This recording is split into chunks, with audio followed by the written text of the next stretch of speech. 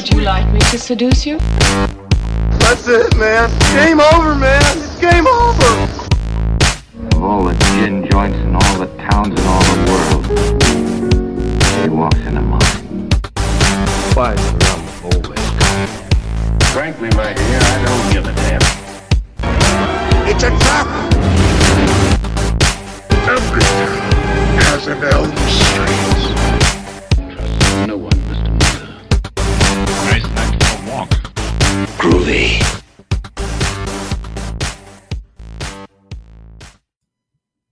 Hey guys, welcome to the Celluloid Fiends podcast.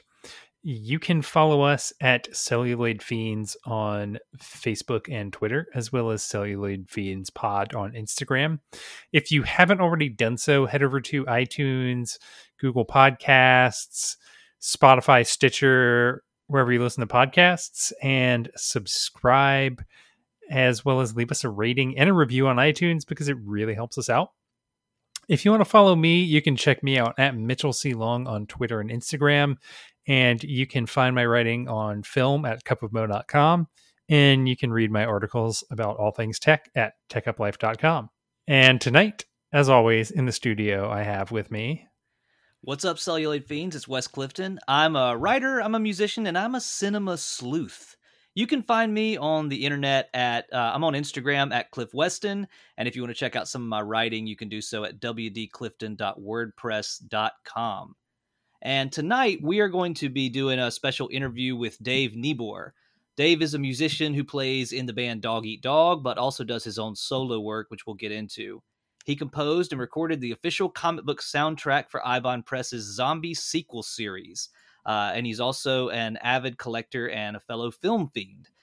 Since we just did our episode about Fulci's Zombie, we thought it would be really cool to speak to Dave about his experiences writing and recording the score for the comic book sequel series.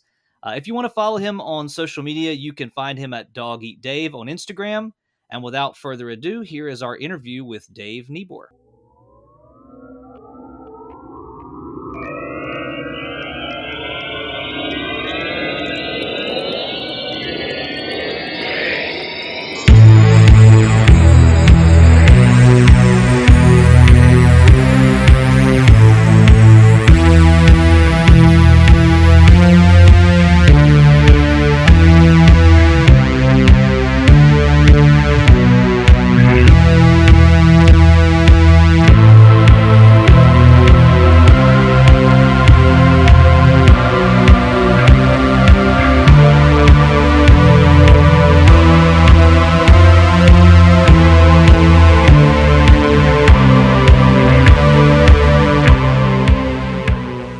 Okay, so we're here with Dave Niebuhr.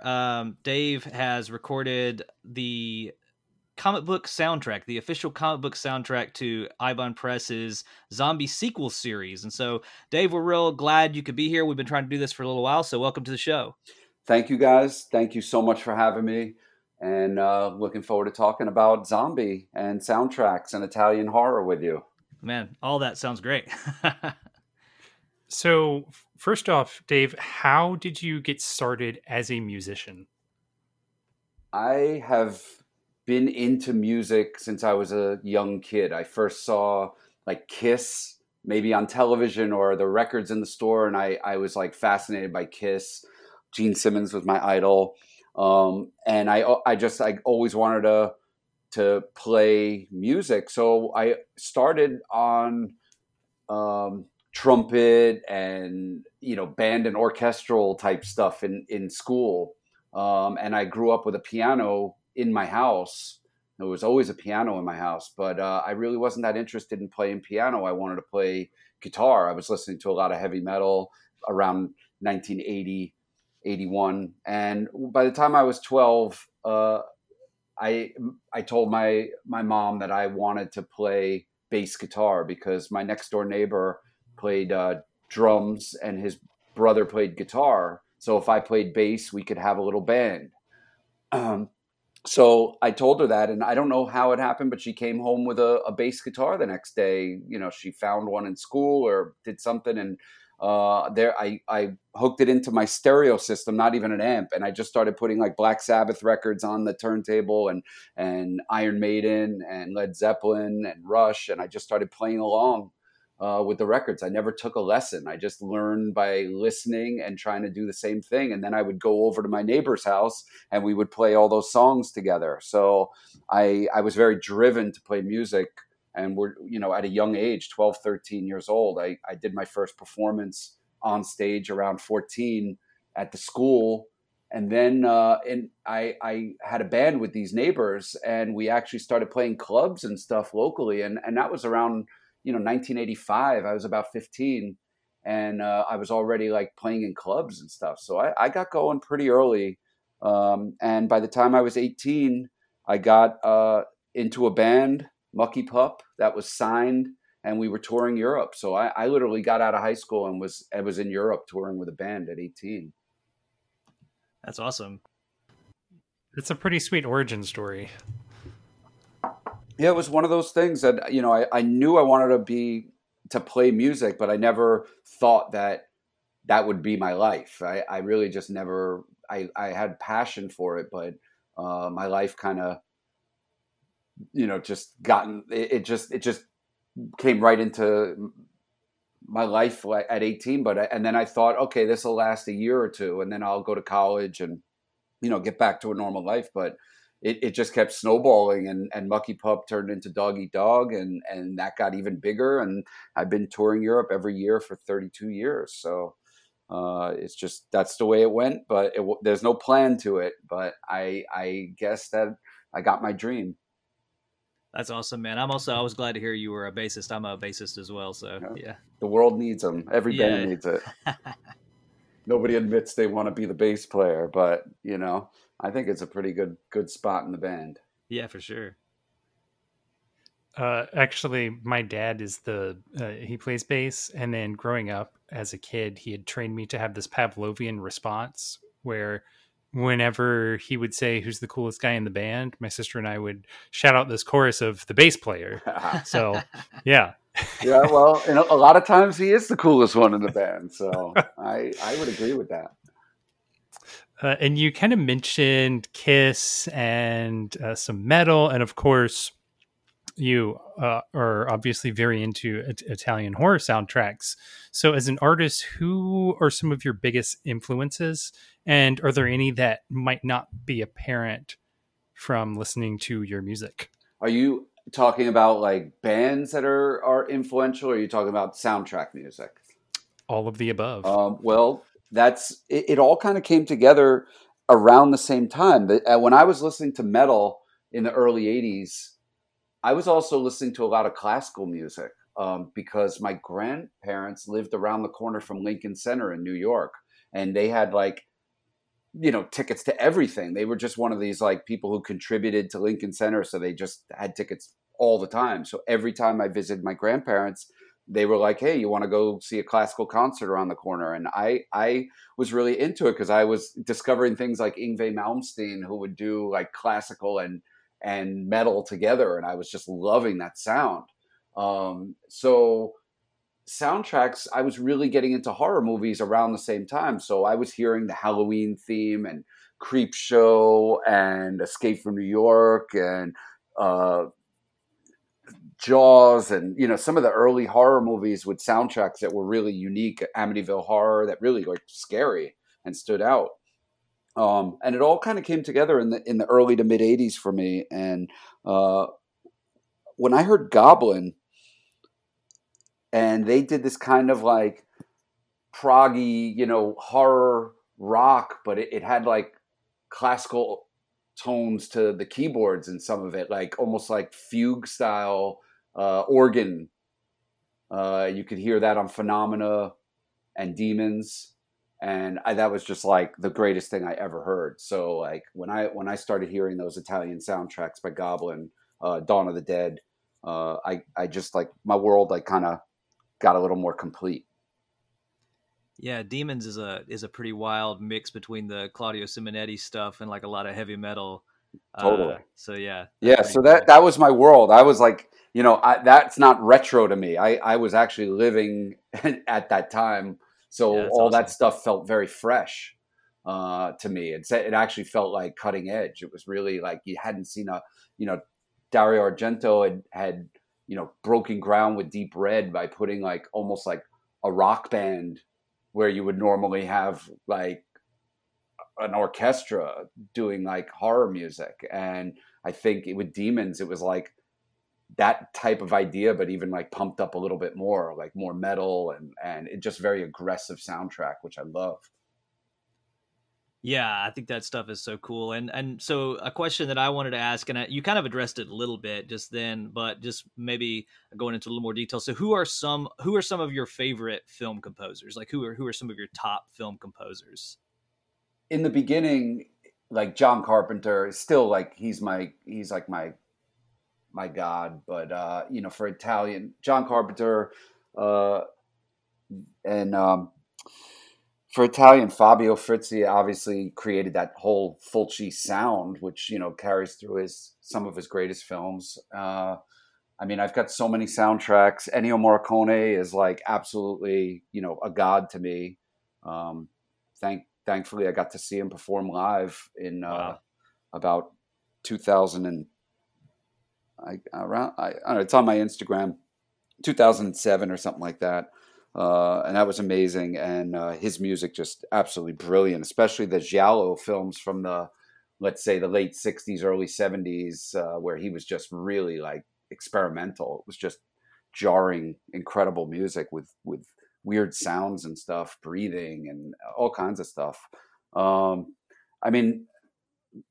I have so many soundtracks. You ask me now, and it's like I don't have them in front of me. I can't think everything, but basically, name a movie that has a soundtrack that's a horror film, and the chances of me having it are pretty good. I've spent my whole life collecting vinyl and CDs and cassettes of horror soundtrack music. And in New York City, we used to have a place called Footlight Records, and that was like a soundtrack only store. And you'd walk in there and you'd see like, oh my God, like all these Italian imports and every horror soundtrack on vinyl. And, back then it wasn't really as popular as it is now. So you could go in and you could find stuff that people are getting $100 for on eBay. And that stuff said $7.95 on it, and it was right there. Maniac soundtrack and, whatever it might be. That's one of the ones that was really influential to me. Because that was like really heavy, like aggressive synth sounds and just it was brilliant. Yeah, right. I can't tell if I'm jealous of that store or if I would just go broke if we had something like that. So. Yeah, I went constantly. Like I worked 3 jobs when I was 16 just to afford records. I would take my paychecks every week and go to Manhattan and like just buy as many records as I could and then work a whole nother week to get more money. And, it was just so important. And I'm glad that I put that kind of time in because all that listening to music, it was my education in soundtrack music. Like I didn't go to school to learn composition. I just hear things and I understand them and I do my best to play music that is influenced by that. And I let my brain soak it all in and then just put it back out the way it does it. Yeah, that's awesome. And I'm so many of the scores that you just mentioned are ones that I love too. Like you mentioned the Amityville Horror score, and that one always was like, I really think that score is just really awesome. And Fabio Frizzi is my favorite. So yeah, he's just such a great guy. I never thought back when I was listening to some of these records and watching the movies with his music that one day he would tour. And it just was unthinkable, but I've seen him twice now. Once playing the Beyond live, and he did like a night in Brooklyn where he just did like a medley of all different music. That's awesome. And he loves to meet his fans and hang out. And I gave him my soundtracks, and he listened to them and wrote me, and he wears my T-shirt and stuff. And It's just like I can't believe that I actually like talk to this guy now, and he's just so cool. And it just gives me a lot of like good feeling and hope that, this kind of music and these movies, they really bring people together. people who are fans of Italian horror and kind of, I don't want to call it underground because it's really not underground, but it's not mainstream horror. You know what I'm saying? Yeah, right. Yeah. And the people who really love these kind of movies, not just Italian, but any horror and underground, they're just usually very cool people like yourselves and a lot of other people I've met through Instagram that are I just find it to be extremely nice and fascinating people when you find out you have the same interests. Yeah, it's really cool, and like I kind of like you, I always think it's neat how there's almost like you can find, I don't know if you use the word community, but sort of through social media of people who are interested in that kind of film and that kind of music, particularly the whole horror score thing is there's a lot of people who are really passionate fans of that, me and Mo included. I know that. And now that you're getting so many reissues on like Mondo and Death Waltz and so many other great labels that are just doing like really good quality work, and so I think a lot more people are aware of this stuff now than ever, and it's good for the labels that are putting the stuff out that they actually can sell out of their records and it's worth doing. I would hate to see a time when nobody cared about horror music and then it's not even worth like putting out beautiful gatefold sleeve splatter vinyl, which, it's like the original records I love more because they're what I grew up with, but I do really appreciate the effort that goes into the reissues. Oh yeah, for sure. And all those labels you just mentioned do such great issues, and Cadabra Records with that that Beyond Composer's Cut is like the craziest thing I've ever heard. Oh yeah, Cadabra Records are doing like really interesting work that's not your typical stuff. And I met with one of the guys when Fabio played. He was there selling some of the records, and I was really admiring the quality of the work. Yeah. And one really good point that you just made, Dave, is that a lot of these reissues are, of course, great for people like us who are fans of the genre, but it also helps to resurface some of these deep cuts for people who are newcomers as well. Yeah, TerrorVision records. I don't know if you know them. They're really great, and they're like who needs the soundtrack to Chud 2 besides me, of course, but yet the thing sold out in like a week. So it's like, that's just incredible to me, so and it would be easy to just throw like a slapdash record together and just put it out. But like when you like actually make it look so good, I love it. That's why I support all of these labels. I mean, it's really hard to buy every single Blu-ray and every single, record and everything that comes out. I mean, I'm working my ass off to do it, but as long as, I try to at least buy something from all of the different companies, because I really want them to be around. They really make my life more complete, putting out new versions of Blu-rays, and so I do everything I can, and I always encourage people to and with the record you can't really like steal it from online, you know what I mean? Right, it's like you gotta kind of buy the thing, and that's I think absolutely great that records are coming back very strong, and people are embracing them and buying them again. You've mentioned a lot of records. So do you have any favorite film scores that you have on vinyl from your collection? And are there any that you would like to see reissued that haven't yet gotten a release? My favorite records are the old Varese Sarabande vinyl, the ones that came out originally. So like my favorite vinyls are probably like Creepshow soundtrack. I have 5 different versions of that soundtrack. It changed my life when I saw that movie in the theater. It finally, like, it all came together. Like, soundtrack music is just incredible. I ran to Manhattan and I had my mom drive me. I wasn't even old enough to drive. I was a kid, and had to get the Creepshow soundtrack. Used to carry it around in high school, just carrying it with me. Maniac, like I told you, Halloween 2 by John Carpenter was a hugely influential album. I mean, I love the original Halloween, but the synth sounds on part 2 just kind of made it even more cool and like just slick. It just was really, really great. Of course, The Fog, all the Carpenter early ones, and Videodrome. I love that soundtrack. I love that record. Yeah, I mean, if you came to my house and saw my soundtracks, I have one that's like reissues, and I probably have about 100 of the reissue records, and then I've probably got about 300 like regular vinyl originals. So probably around 400, maybe a little bit more soundtracks on vinyl. So some good stuff. The original Amityville Horror. Man, I got just tons of wacko stuff. Humanoids from the Deep, and I'm trying to think. Man, name a movie. I got it. The Howling. All that. I'm always searching everywhere I go. Every time I leave the house, I'm looking for something. I never want to come home empty-handed. Now it's a little more difficult with shops closing down and all that, but hunting for records is one of the things I love the most. Yeah, I think I'm trying to track down sometime soon the Monster Shark score, the Fritzy Monster Shark. Oh, right. I don't have it on vinyl. I have the CD. But you asked me what I would like to see re-released. I have almost everything. I mean, I'm trying to think. There's one soundtrack I want, which is Looker. It's a 1981 movie that I just love, that synth score, and that's never been released. I would love somebody to put that out. And that theme song is so catchy. Oh yeah.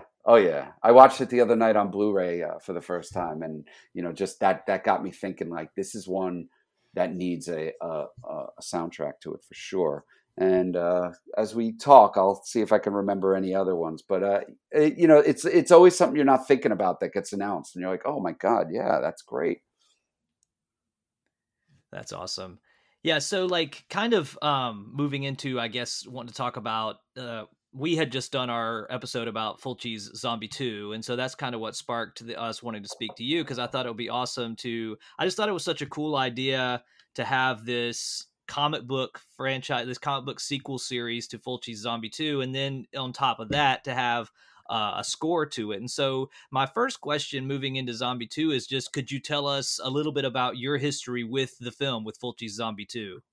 That's a really important movie for me because it really represents the early days of VHS rentals for me. When all the mom and pop stores started to pop up in every town, you had one, on every, in every town. And every time you walked in, we're talking like early 80s here, like 84, somewhere around there, when I started renting a lot of movies.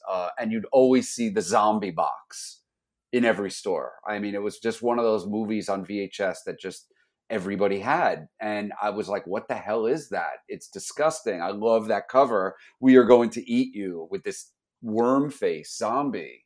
So it was just immediately eye-catching. And back then, we didn't have the internet. I didn't know what zombie was, because I was the guy that was finding out about all the horror movies and telling everyone. There wasn't anybody telling me. I was the one, going to horror conventions starting in 85. So prior to that, without internet, all you had was basically Fangoria magazine, and Zombie was on the cover of Fangoria magazine when it first came out. And I remember seeing that issue. So as soon as the video was available, I rented it along with some other early Italian films like The Gates of Hell as well, were both on VHS. And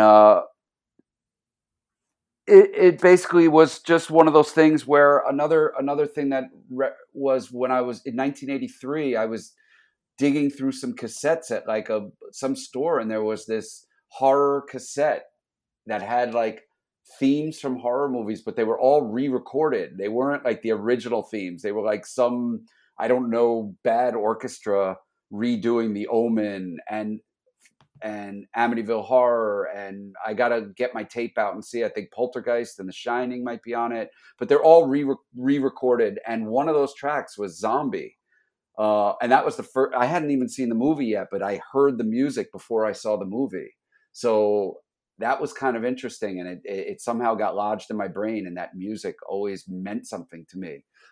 So, moving forward, obviously the movie started like coming out on DVD in the 90s and started getting, more and more popular. And I was going to some screenings. It started screening in New York, midnight shows again. And, it's just one of those movies I didn't get tired of watching. I just watched it over and over. So I guess, I started getting involved with doing music in the late 90s with the guys who would later go on to form Eibon Press. And I did Fabio Frizzi's the Contraband.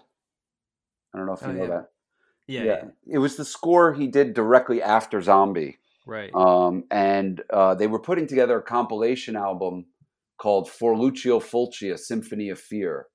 And it's a 2-disc set with, I don't know, it's got at least 30, 40 tracks on it. And I was asked to contribute one, but somebody already got the Zombie. So I got Contraband. And there was no reference material. The only way to hear the music from that movie and cover it for this album was for me to have a bootleg VHS that I had to play along with a VHS tape and try and decipher what he was doing. That has nothing to do with Zombie, but it's my foot in the door of being influenced by Zombie and then influenced by Fulci, and then starting my journey of making music in like homage to him.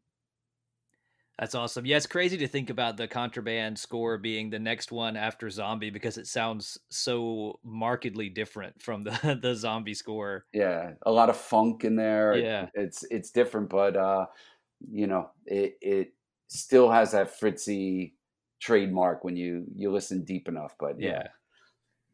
That's cool. So you kind of mentioned this a little bit, but my next question, you kind of had just segued into it a little bit. But how did you get involved with Eibon Press, and how did you get brought on board for their Zombie adaptation? Well, it started with the album For Lucio Fulci, A Symphony of Fear. I contributed that track, and Sean, one of the guys from Eibon, was one of the producers on that record. So him and his partner Dacian knew me from the horror conventions, and they knew that I was in a band that toured, that was, doing pretty well. We had just won an MTV award, and, we were doing really well. So they thought that would be great for their album, and they knew me as a person and a fan of Fulci. So, they just threw it my way, and I was like, absolutely, I would love to be a part of it. And one of the other contributing artists was Stephen Romano, the other half of Eibon. So he was actually just the artist on it. He didn't have anything to do, I don't think, with producing the record, but we were both on it. So we all kind of now were in this little, group of guys who had just done a project together. So that was cool. We became friendly. Then that segued into me being asked to do the soundtrack to Paura, Lucio Fulci Remembered, Volume 1, which is a documentary DVD that's on Amazon and everywhere else. And it's a guy named Mike Baronis produced and directed this. And he had heard that Fulci CD, loved my Contraband track, and then said, will you do 5 songs for my documentary? So I did that for him, and that was in like 2008. And then the guys from Eibon heard that soundtrack and wrote me and said, we would love for you to work with us on doing a score for our comic book. And I was like, okay. So like, it was all just one thing leading to another. And I flew down to Austin to see John Carpenter perform when he was on his tour. And this is 2016. And, that's when that's when Stephen Romano like formally asked me to be a part of it. And I was like, absolutely. And that was it. Then I just got the call like, okay, it's real. We want you to do Zombie issue 5. And they sent me the issue and said, just do it. So I just kind of was like, all right, well, the problem I have is that I don't have my own recording studio. So I got to like now find somebody to record this record.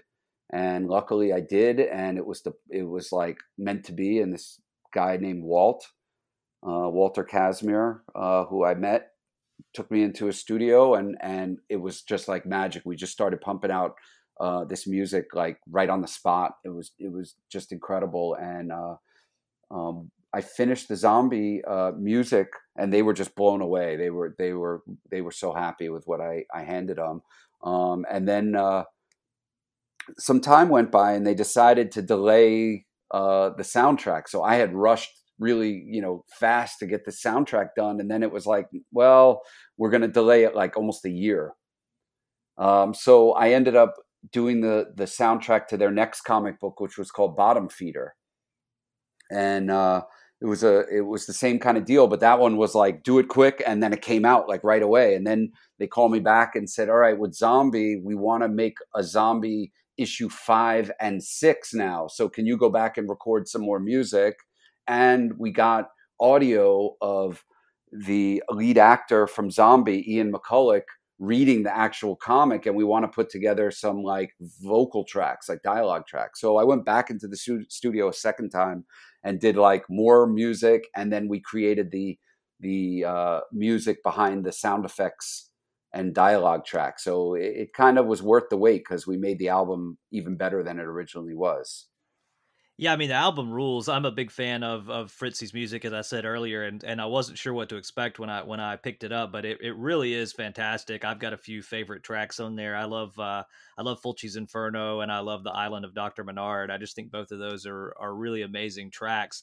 And you actually just touched on something that I was going to ask about, which was how I was very surprised to find that Ian McCulloch was doing the narration. So I was going to ask you how he got on board with the project, but sounds like maybe somebody else brought him in. Well, the guys from Ibon contacted him and asked him if he could do a reading. And I think they said he was in Scotland, and they sent him a recorder. He opened it, he read the comic, and then sent it back to them. And we got the tape or the recording, and we just messed with it a little bit and gave it like kind of a vintage sound, and added some music and sound effects behind it. So those guys did the same thing with Joe Pilato for the Bottom Feeder, the guy from Day of the Dead, and they got him to read the comic, and he passed away, and thankfully they got his voice on tape. So those guys were just thinking ahead, maybe not even realizing how they were going to use it, but they got it. So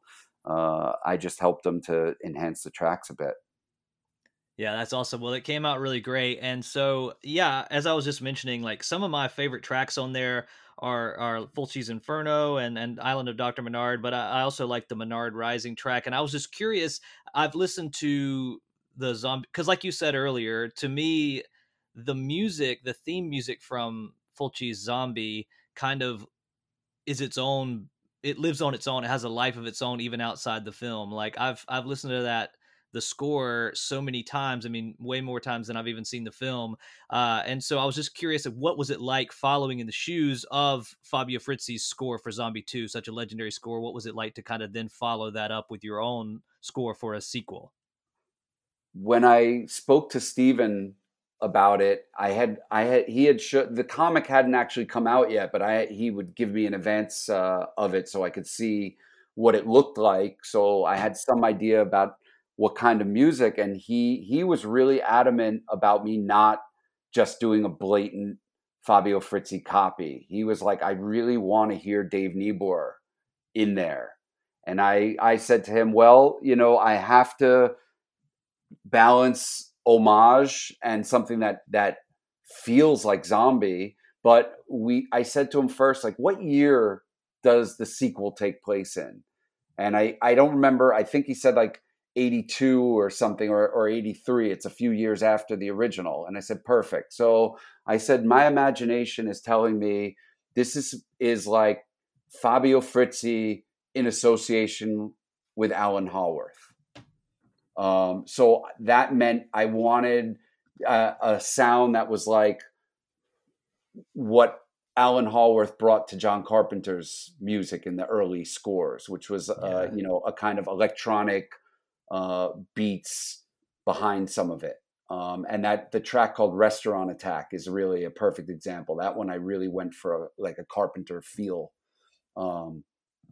but I wanted Fabio to be represented as well. So I told him, I'm gonna reference that original zombie theme at some point, and that's in Fulci's Inferno, and it's pretty obvious. But I took it way further and made it this kind of bigger, more apocalyptic song.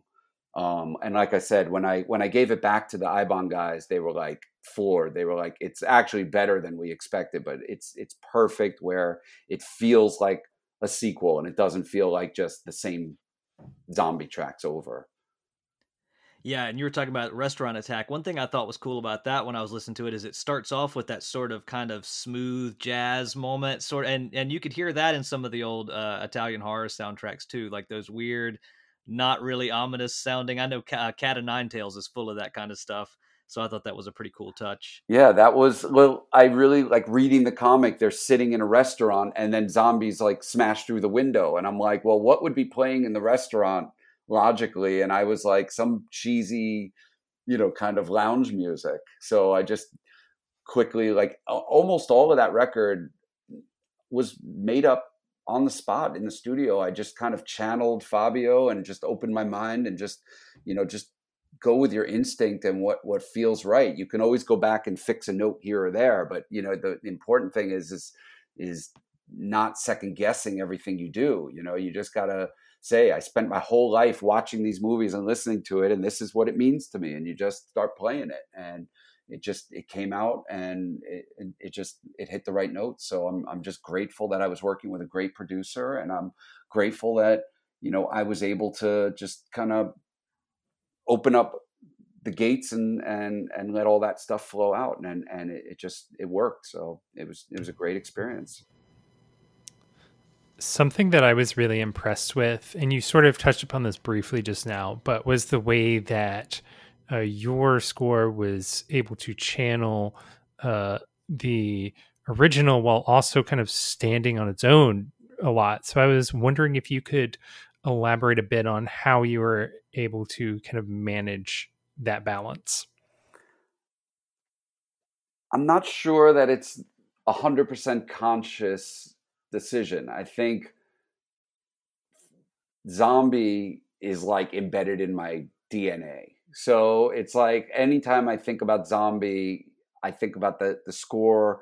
But I knew, what there isn't in zombie is really like electronic sounds. Really, it's a very like voodoo, tribally drumming like score. So I really just kind of felt like just do what the essence of that, but give it a little more electronic life. And that was really just kind of how I went into it. And I would play like a little theme on a keyboard maybe and be like, okay, I like that little theme.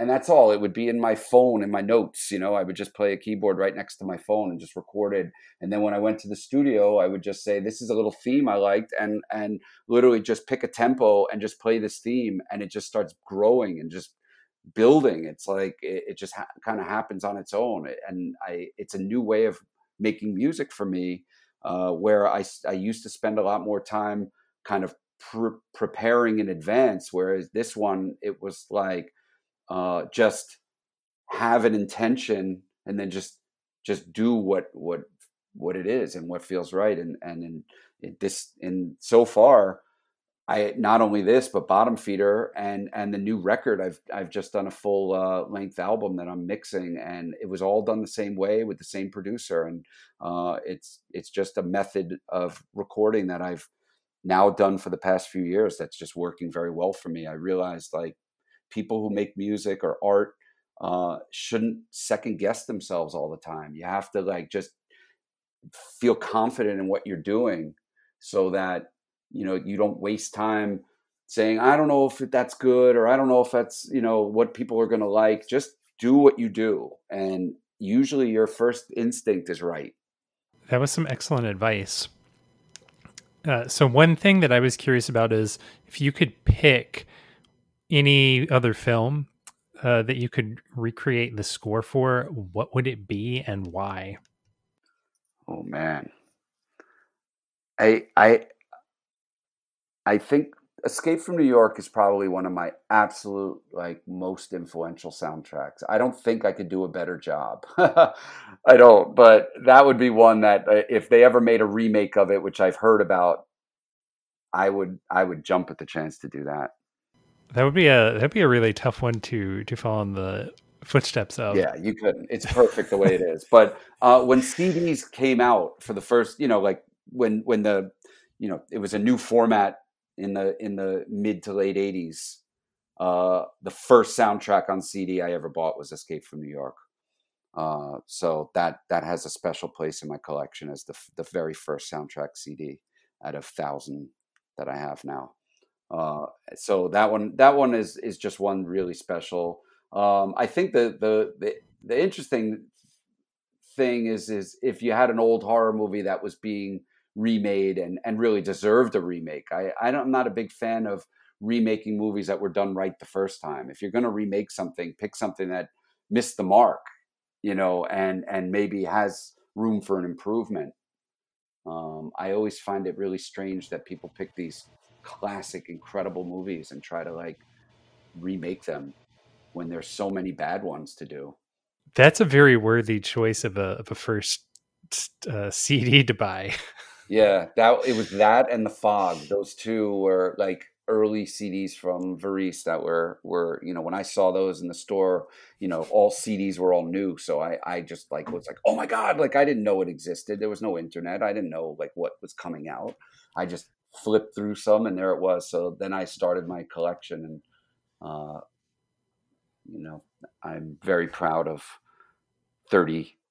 almost 40 years of collecting soundtracks. It's also kind of funny because I feel like usually when people start talking about the first CD or DVD or VHS tape or whatever they ever purchase, it's usually something really embarrassing that they don't enjoy anymore because their taste has changed so much. But those were great picks. Yeah, when I was 16, I started working at a video store, VHS rental store. Yeah.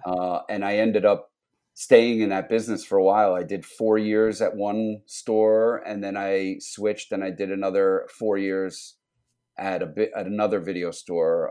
So I was managing. So I had 8 years in video. So you can imagine how much stuff I acquired, posters and tapes and all kinds of stuff. I mean, it was just dangerous for me as a collector to be, now working in video. So I got a lot of cool stuff in my collection thanks to those years. So, and kind of speaking a little bit more about movies and music in your collection, do you have any movie and music picks that we should be watching and listening to that we might not know of? Well, during the COVID shutdown, I went crazy because I've got hundreds of Blu-rays and DVDs that are in piles. Like I just don't have the time to watch it. Normally, I'm touring all summer long. This is the first summer in 30 years that I've actually been home all summer. And I was like, well, I mean, if I'm gonna be unable to go out or do anything, I might as well start hacking away at these piles. And I started watching tons of movies, and I kept a list of everything I've watched for the past 4 months or 5 months, whatever it was. So tonight is my 300th movie since March 21st. Last night I watched Fulci for Fake, which is the new documentary about Lucio, and it's absolutely brilliant. It's not what I thought it was going to be. I didn't know what it was, to be honest with you. I knew it was kind of a documentary, but I heard that it was kind of like, I don't know, some kind of, other kind of storyline. But it turns out it really is it is a proper documentary, and the interviews with the closest people who worked with him, and the behind the scenes footage and private 8mm footage and other kind of stuff. It actually got me very emotional. And I learned so much about him that I didn't know about. And I've read the books on him and studied them. And this definitely gave you the most in-depth about his personal life, which is the kind of stuff you don't really know a lot about. And hearing both his daughters talking about him and the people who worked with him, it made me like feel kind of sorry for him, which is the general consensus that he had a really hard life. He had some things happen to him and his family that just, would make any person,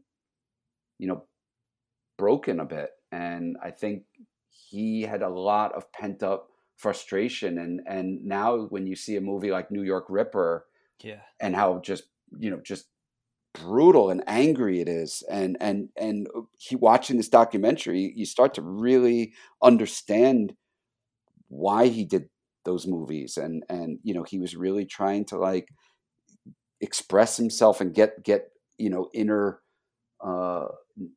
probably demons that he had out. And I just thought the movie was brilliant. So any fan of Fulci has got to see Fulci for Fake. It was just fantastic. I watch a lot of classics over and over. So if you see, Happy Birthday to Me and the Texas Chainsaw Massacre, April Fool's Day, I'm just reading some from my list. Killer Party, that was great. Ghost Story, Sisters, Nightmare, The Hidden, Night School, Texas Chainsaw 3. These are like People Under the Stairs. These are just mixed in with everything that I'm watching. And then some of the Italian stuff I've been watching. Let's see here, Orgasmo, the new box set from Umberto Lenzi. Living Dead at the Manchester Morgue, one of the greatest zombie films ever, just came out on a beautiful Blu-ray from Synapse. And I was watching some German stuff, Der Todesking, if you ever saw Necromantic, from the same director. Let's see, Body Snatchers was great. Vivarium, something new, that was weird. Tetsuo 2, Becky, one of the new horror movies. Eraserhead. I'm just reading off my list. Your Vice is a locked door and only I have the key. The Strange Color of Your Body's Tears, which is a Giallo homage. High Tension or Hot Tension. Watched that again recently. Dead Alive. Emmanuel in America. These are Strange Vice of Mrs. Ward. So the list just goes on. But I'm mostly watching horror movies, and then I need a palate cleanser, and I'll watch a comedy every now and then, like mixed in, just to, kind of keep my sense of humor. Yeah. I was glad to hear you say that you liked Fulci for Fake so much. It's on my list. I've been meaning to watch it for a few weeks now, and I haven't gotten around to it. So I'm really excited about seeing that now. Yeah, it's like watching it was great, but when I woke up this morning, I just had this really weird emotional like tie to it. Like now there's something really special about that, and I'm just I don't know. It kind of got me really emotional because I really can understand how he must have felt, and he really never got the respect that a guy like Argento got immediately. Yeah. And Fulci just seemed to be like working, but just, he didn't get that kind of like fame. And, I'm sure he felt like, if from a technical side, his cameraman, Sergio Salvati, was saying how brilliant he was as a director and a cameraman. He knew exactly where to place the camera. He knew exactly what kind of lens to put on. Like, this guy wasn't just some idiot making movies. Like, he knew exactly what he was doing. And his movies starting in like the late 60s, where he really started getting into horror, one on top of the other, was really his first kind of considered, it's not even really a horror movie, but his first giallo. Yeah, it's a giallo. He really developed that style. I've seen a lot of his early movies. I've got bootlegs of his comedies and everything. And it doesn't look like the movies that we love, the horror ones that he's more well known for. But I think it took a lot of like almost personal tragedy in his life to really like bring that out. And you got to see the movie. Yeah, I'm excited for that. And I know you so kind of closing up a little bit here. I know that you mentioned earlier that you've been working on a new record. So I was going to ask, well, first off, where can people find your music? Well, my band music, like Dog Eat Dog and Yeah. the other bands I've been involved with, that stuff's all on Spotify. Well, not all of it, but if it's not there, it's on YouTube. It's out there. Like Dog Eat Yeah. Dog stuff's easy. If you ever were a person that listens to, wants physical media, all that stuff's available on eBay and Amazon and stuff. The soundtracks that I've done, for Lucio Fulci, A Symphony of Fear, those pop up for, usually $20-$30 once in a while on eBay. I looked it up the other day. I think it was $39.99. There was one. It's not cheap. Some of the music is awesome. Some of it is a little amateurish overall, but overall it's a great record for putting on in the background and hearing other people's interpretations of Fulci soundtracks. The score that I did for Paura, Lucio Fulci Remembered, is that was a rare one. They only made 200 copies of the CD. I've seen them going for $100 on eBay, and I'm really proud of that. But that one, I just wouldn't recommend anyone spend $100. I'm gonna upload that stuff to Spotify like soon enough, so everyone will be able to hear those 5 songs, and then the 2 soundtracks, Zombie, Fulci's Inferno, and Bottom Feeder, can be bought if you want physical media from iBomb Press. They're doing a nice package with liner notes and trading cards for like $10. You can't go wrong. Otherwise, Zombie will be coming up on Spotify in the next week. So I'm just waiting for it to hit. And I didn't put the dialogue tracks up. I just put the score tracks up. And my new record, which I've been working on for more than a year and a half, is 10 songs. Each one is an homage to a different type of soundtrack or film that really inspired me. So you're going to hear something that sounds like John Carpenter. You're going to hear something that sounds like Fabio Frizzi. You're going to hear something that sounds like Goblin, and something that's like Giorgio Moroder. And, just go there. It's just every song is different. And every song has a unique kind of sound to it. But as a whole, it works well as a listening experience. But you can't judge the album on one song, because the next one's going to sound totally different. So it's really something that has to be heard as 10 songs and not as one. But one of the tracks I did was, my homage to Fabio and Fulci. And I just really wanted Fabio to hear it first, because it really was inspired by him. So I sent him the track, and I just amazing. He listened to it right away and wrote me back like, "Bravo, it's really great, and yeah, let me know when the album's out." And I was just like, you know what, it was worth doing the track just for that. That's awesome. I can't wait to hear that. That sounds Yeah, great. so that stuff's coming out. We're mixing it, so I'm hoping by the end of September. But I really put a lot of work in this, and I really want a label to put it out. I could do it myself, but I feel it really needs a label that has distribution and a way of mailing things out. I'm just not capable of doing a lot of shipping. And my fans and a lot of friends, a lot of them are in Europe, and it's definitely going to be too much of a pain for me to try to sell records on my own. So as soon as these tracks are mixed, I'm going to hopefully see if I can get one of these labels, maybe even Cadabra or somebody. I'm going to send it to everybody and see who wants it. Well, that's awesome. I'm really looking forward to hearing that. And Dave, just wanted to say thanks a lot, man. This was a blast. I'm glad we were able to do this. Hey guys, I really appreciate you taking the time to listen to the music and just, caring about this kind of stuff, because it's really important. And, hopefully someone will listen to this and start Googling some of the titles we talked about. And, then it just continues the love and enthusiasm that these directors, especially Fulci, had for his films. We need to keep them alive. So I'm doing my part, and you guys are too. And I appreciate that. Yeah, thank you so much. It was an absolute pleasure to speak with you. And we, Wes and I both really respect and appreciate how you're, kind of preserving a lot of that old school vibe with kind of your own flair as well. Well, thank you, Mo and Wes, for just doing what you do. And if anybody wants to check out some of my horror collection, you can look at Instagram, Dog Eat Dave. And I got a never-ending photo stream of cool stuff I've collected.